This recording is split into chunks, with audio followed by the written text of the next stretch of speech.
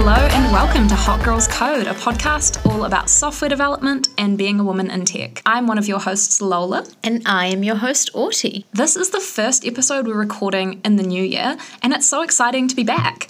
You know how they say absence makes the heart grow fonder? I feel like that. Right now. Yeah, and I am feeling just so well rested and recharged and just ready to smash Hot Girls Code this year. Yes. Also, this is our 10th episode, so we are officially in the double digits. Woo! Yeah! Fun fact, this all came from a COVID fever dream that Lola had. Yeah, I was lying in bed sick with COVID, and I was having these visions, these thoughts in my head, and I just randomly messaged Auti, and I literally wrote, this is the actual text because I scrolled up a year ago in our Facebook messages and found it. So you know how we talk, a lot, and how we are both hot young software engineers with loads of knowledge that we could pass on to others? And then Auti messaged me straight back in all caps, "Are you asking me to do a podcast?" I knew it. I could sense it. And I'm not going to lie, I'd thought about it too, and I was like, no. And then we just needed you to get COVID for your COVID brain to be yeah. COVID brain was that's a brilliant idea. And you know what? COVID was right. COVID was so right. And the rest is history. Now on to our actual episode. Today we are talking all about data structures.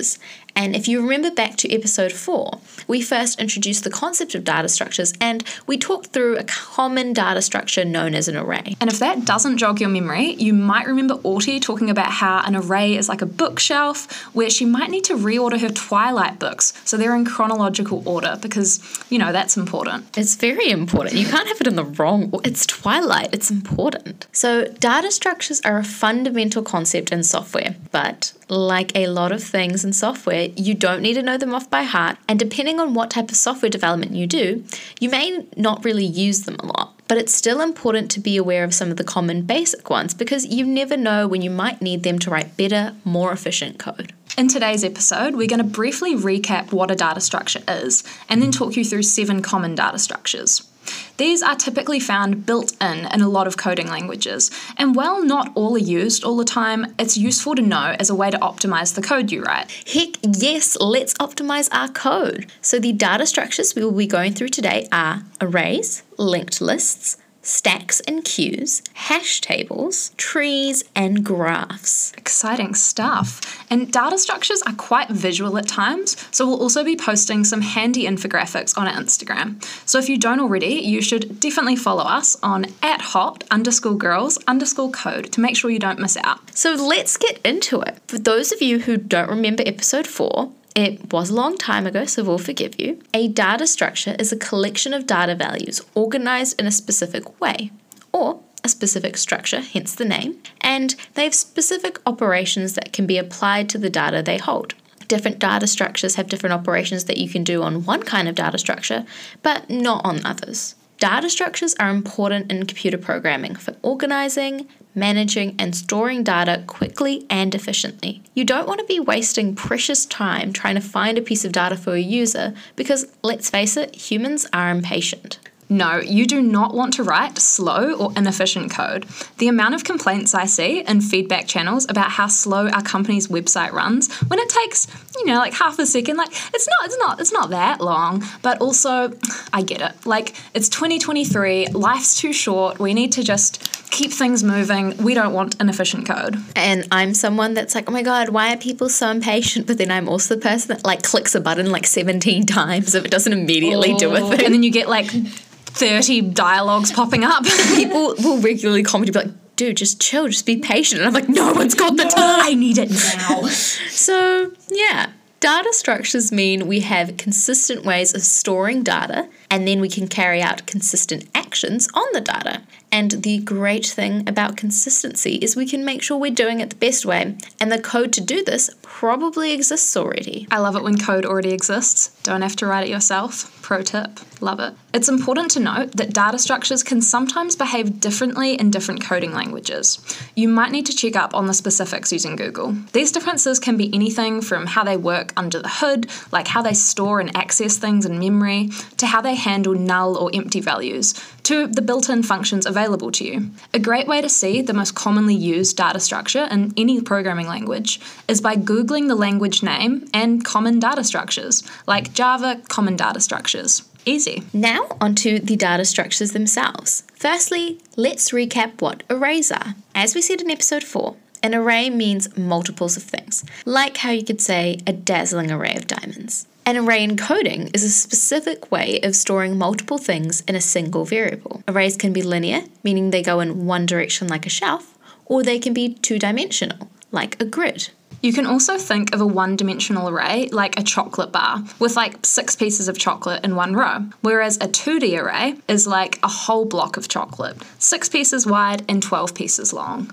And now I'm hungry. Alternatively, if we go back to our bookshelf analogy, a 2D array is like a whole bookcase of multiple bookshelves stacked on top of each other. A lot of other data structures are actually built off of arrays, and so they are often called the building blocks for more complicated data structures. Arrays are indexed, which just means they're numbered and give you the ability to access things at a specific index within the array. So if you know the thing you want is in the 4th position, like the 4th piece of chocolate in the bar, you can immediately access it in that position. As we talk you through some data structures later in the episode, you'll see a lot of them only allow you to easily access data stored in either the beginning or the end positions. So it's really cool that with arrays you can access them for specific indexes in the middle too. In some coding languages, arrays can change in size, so adding to and removing from them is super easy. But oh no, there's always a but. But in others, arrays have a fixed size that you specify when you create the array. In these languages where arrays are fixed in size, it's a bit more work to add or remove stuff from the array. If you want to insert a new value or element into an array, first you have to create a new array with an increased size. Then you have to copy all the existing elements into that array. Then you have to add the new element. And then finally you have to delete the old array. So much admin just to add one extra element. But luckily there are some other data structures that we're going to delve into later which avoid this issue. Arrays are one of those classic data structures that have existed for a long time in lots of different languages, so there can be some variation of the rules on what an array can hold and what built-in functions for arrays have, depending on what language that you're using. For example, in Python, they call them lists, and then arrays are something very specific to maths, and you need to import a specific library to use them, rather than them being built in. And yeah, it's a whole thing. The easiest way to figure out what you can do with an array in a specific language is to Google arrays in that specific language. So like arrays in Java or arrays in TypeScript or lists in Python, because Python has to be #NotLikeOtherGirls. And then you can just read about them from Google. And just to be super confusing, lists as a data structure do exist in some other languages as well. And again, they can be slightly different. So you'll need to Google that specific language to get the details. Google really is your best friend as a developer. Literally half your job is just Googling things. And copying code off Stack Overflow and editing it for your specific use case. So to sum up, the main things to remember about arrays is they store multiple values in a single variable. They can be one-dimensional, like a row of chocolate, or two-dimensional, like a whole block. They can be used to build more complicated data structures, and they are indexable, which just means you can access the data stored at a specific position in the array easily. Alrighty, so that is arrays.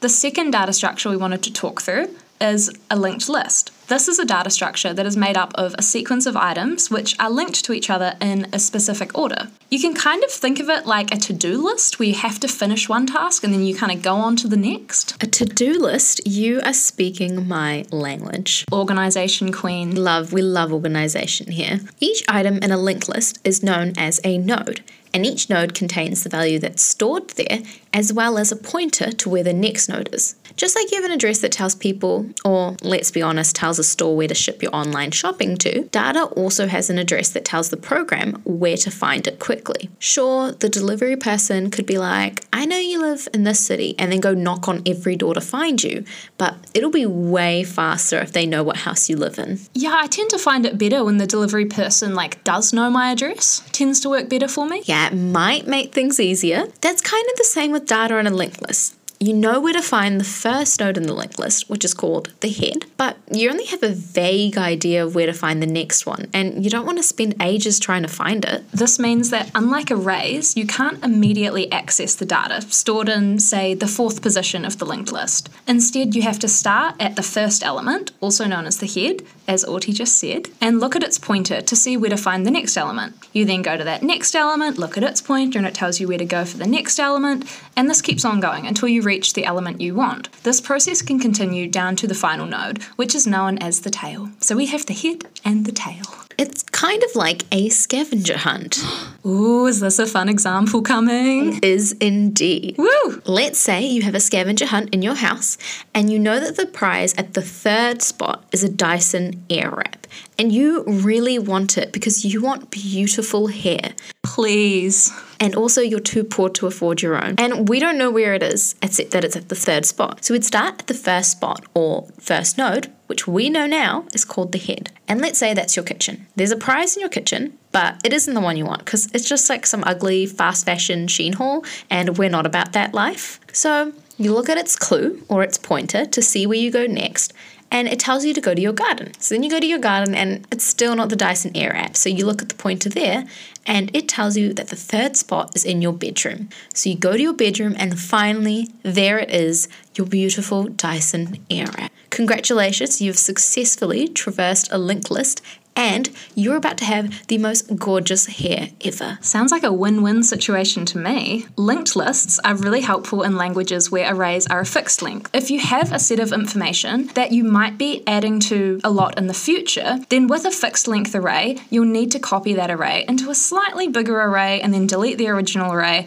every time. And as we said, that's a lot of work for your computer to do, and honestly, who has time for that? With a linked list, you can simply add a new node to the beginning by setting the new node's pointer to the original head and then telling your program that, hey, this node is now the new head. Let's go back to the scavenger hunt at your home. You really want that Dyson Airwrap, don't you? I thought I was very obvious. I definitely want it. And if anyone wants to make this dream come true, please let me know. So you want to reuse the scavenger hunt so that your friend can do it, but you want to make it a bit trickier for her because you felt like it wasn't enough of a challenge the first time. If you wanted to add a different starting spot or a different head, all you need to do is start your scavenger hunt at this new spot. Let's say it's your bathroom. So you tell your friend, hey, start at the bathroom instead. And then all you need to do now is make sure your clue or your pointer in the bathroom tells your friend to go to the kitchen, which is where you originally started. The other clues or pointers still work without you changing anything. Love that. Or if instead you wanted to add another spot at the end of the scavenger hunt, aka another node to the end of your linked list, which we know is called the tail, you would simply add a clue at the final spot to point your friend to the new final spot. And bam, you've got a longer linked list. So when she got to your bedroom, she would find a clue that told her to go to, say, the garage to get her Dyson Airwrap. Updating a pointer in just one place doesn't take much effort, and hopefully you can see it takes significantly less effort for a computer than copying over full arrays and deleting old ones. Even adding nodes in the middle is pretty simple. Let's say after the second spot, which is your garden, and before your bedroom, you wanted your friend to go to your living room. All you would need to do is change the clue or pointer in your garden to direct your friend to the living room instead. And in the living room, you would add a clue to point your friend to the bedroom. Again, no other clues or pointers need to be changed down the line. So it's just 2 small changes. Pretty easy, right? You can also have different kinds of linked lists. So linked lists can point down the chain in one direction, or they can also point in both directions, where they can point to the previous node as well as the next one. And this is just by having 3 things per node. There's, the data itself, a next pointer like we had before, and this time as well, they have a previous pointer. Now, if a linked list points in just one direction, it's known as a singly linked list. And if it points in both directions, it's known as a doubly linked list. Doubly linked list. I love the word doubly. It sounds so cute. I love when there's like cute words and like official things, eh? It's fun to say. And then we also have something called a circular linked list, which is where the tail node, which is, the last one, has a pointer to the head, which is the first in the linked list, rather than it just pointing to nothing. So it just all connects back up in a circle. At this point, we've covered arrays and linked lists. And hopefully we haven't lost you yet. Next up, we're going to talk through two data structures that are kind of like two sides of the same coin, stacks and queues. You can picture these like a linear array where the values are stored next to each other in one dimension. However, unlike an array, you can't access the values stored in the middle. In stacks, you can only access the last value that was added to the array, or to the stack. The way I like to remember is that it's like a stack of plates. Say you're washing the dishes and someone adds a dirty plate to the top of your pile. The next time you reach for a plate to wash, you'll be taking that plate the person just added because it's at the top of the stack. This is known as last in, first out, or LIFO because software just loves their acronyms. And this just means the last thing added to the stack is the first thing taken out of the stack, like the dish being added. When you add to a stack, that is known as pushing to the stack because you push something to the top. And when you remove from a stack, it's called popping the stack because you are popping out the value that is at the top, which is the value that was most recently added. I like it's like pop goes the weasel. On the other hand, in queues, you can only access the values stored at the beginning of a queue. This is just like queuing music on Spotify. Your songs get played in the order you queued them. So the song you added first gets taken out of the queue and played first, and then you move down the queue in chronological order. This is known as first in, first out, or FIFO. And this just means the first thing added to the queue is the first thing that will be taken out. When you add to the queue, you add to the back of a queue, and this is called enqueuing. And when you remove something from a queue, you remove it from the front of the queue, and this is known as dequeuing. So as you can see, stacks and queues are basically like the same thing, but opposites. Okay, so check-in time, because that was a lot of information so far. We've spoken about arrays, where one-dimensional arrays are like bookshelves, and two-dimensional arrays are like bookcases, and they have a super cool ability where you can access them at any index. We then spoke about linked lists, which are a sequence of items that are linked to each other in a specific order, and each node in a linked list points you to the next one. And finally, we spoke about stacks and queues, which allow you to get values from the beginning or the end of the data structure, depending on whether you have a stack of plates or a queue on Spotify. Next up, we're chatting about hash tables. Hash tables are another one of those things that can differ based on what coding language you're using. There are also similar data structures that do similar things to hash tables, but differ slightly in other languages. So these data structures are hash maps, maps, and dictionaries. Like we've said a few times now, if you have a specific language that you are working with and you want to understand how this data structure works specifically in that language in depth, make sure you use every programmer's best friend, Google. The main concept that we want you guys to get familiar with is this thing called key value pairs. A key value pair is a data type that includes two pieces of data, a group of key identifiers of the data, and a set of values associated with those keys. For example, let's talk about lipsticks. If you have a lipstick, then key identifiers might be the brand or the shade, and the associated values could be MAC and Ruby Woo, the most iconic and universal red lippy. So within a key value pair, there are two parts. The first is the key, used to define the data, like shade, and this is a known constant. And then the other is a value belonging to that key, like the shade Ruby Woo, which is a gorgeous, neutrally appealing red. Actually, the first red lipstick I ever owned. Really? I feel like everyone has it. You can think of it like an array, but instead of accessing a piece of data using a specific index, like the third position or the first position, you use the key that describes what you're looking for. You don't have to know exactly where the lipstick's shade is stored. You can just look for the value associated with the key called shade. Storing data this way is really valuable when it comes to storing large quantities of data because it makes it a lot easier to organize and sort data out.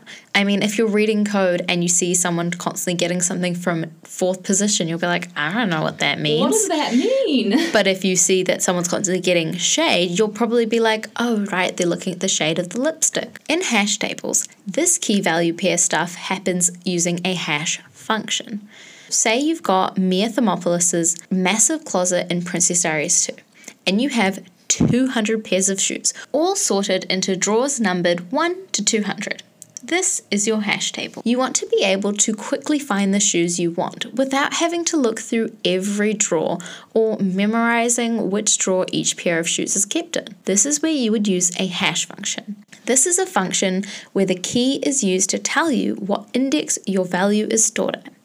So in this example, let's say our key is the color of our shoes. Your hash function might be adding the values of the letters together where, A equals 1, B equals 2, and so on. So to find your red shoes, you would add R, which is 18, E, which is 5, D, which is 4, to give you 27. And you know immediately to look in drawer 27 for your shoes. For your ruby red shoes to match your MAC Ruby Woo lipstick. We are all about colour coordination here at Hot Girls Code. And you might think, oh, but what happens if my hash function gives me the same answer for two keys? I was just wondering that, Lola. I thought you might be. So maybe you have like 30 pairs of red shoes. What do we do then? Well, this is something that is known as a collision, and there are ways to get around this issue that you can look further into if you're interested.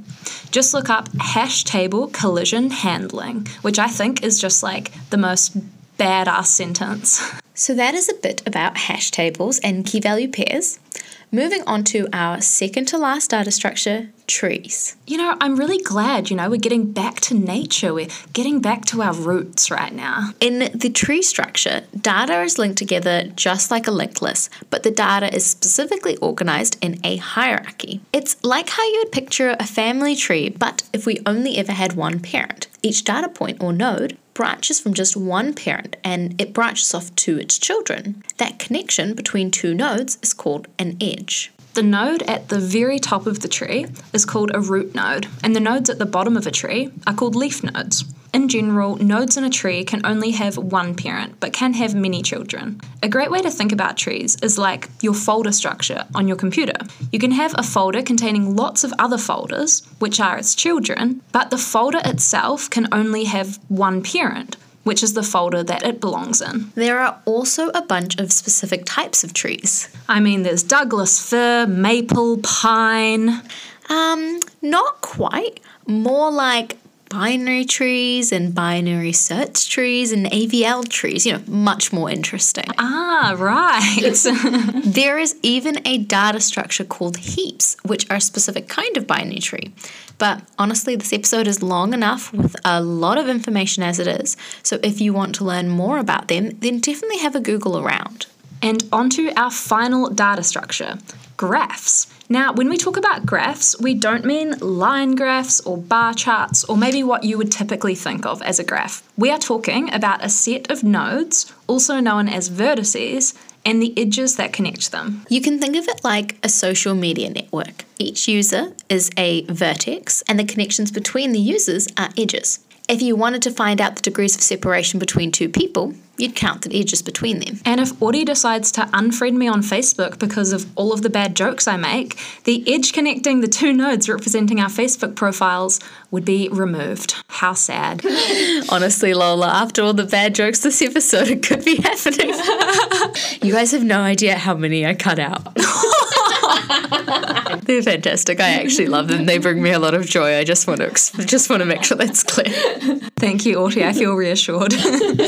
And social media is exactly the type of thing trees are used in. And additional to that, there's also web graphs that show you the linking between websites, aka the whole internet. Apple and Google Maps use graphs to represent routes between places, and even Bitcoin transactions use graphs. One term to know about both trees and graphs is the word traversing. You'll hear it in the context of traversing down the tree or traversing through a graph. This just means going from node to node in the tree or graph. Like traversing from the root to a leaf node of a tree just means starting at the first node and then going to the second node, and then repeating that until you reach the leaf node. It sounds kind of complicated, but it basically just means stepping through the tree or graph. Congratulations, you have made it to the end of another big episode. Today we spoke about 7 different data structures: arrays, linked lists, stacks and queues, hash tables, trees, and graphs. We learnt about what they are, we learnt that different languages have different implementations of these, and we learnt that Google really is every developer's best friend. While it can seem like a lot to get your head around, we hope that this episode gave you a good basic understanding of how different data structures can help you to write more efficient code. Our next episode is all about unconscious bias. I'm so excited about this. I know it's one we've been wanting to do for a while. If you've enjoyed this episode, feel free to leave a rating and subscribe to Hot Girls Code wherever you get your podcasts. You can also follow us on Instagram and TikTok at hot_girls_code to keep up to date with the podcast and learn more about software development and being a woman in tech. Thanks for listening.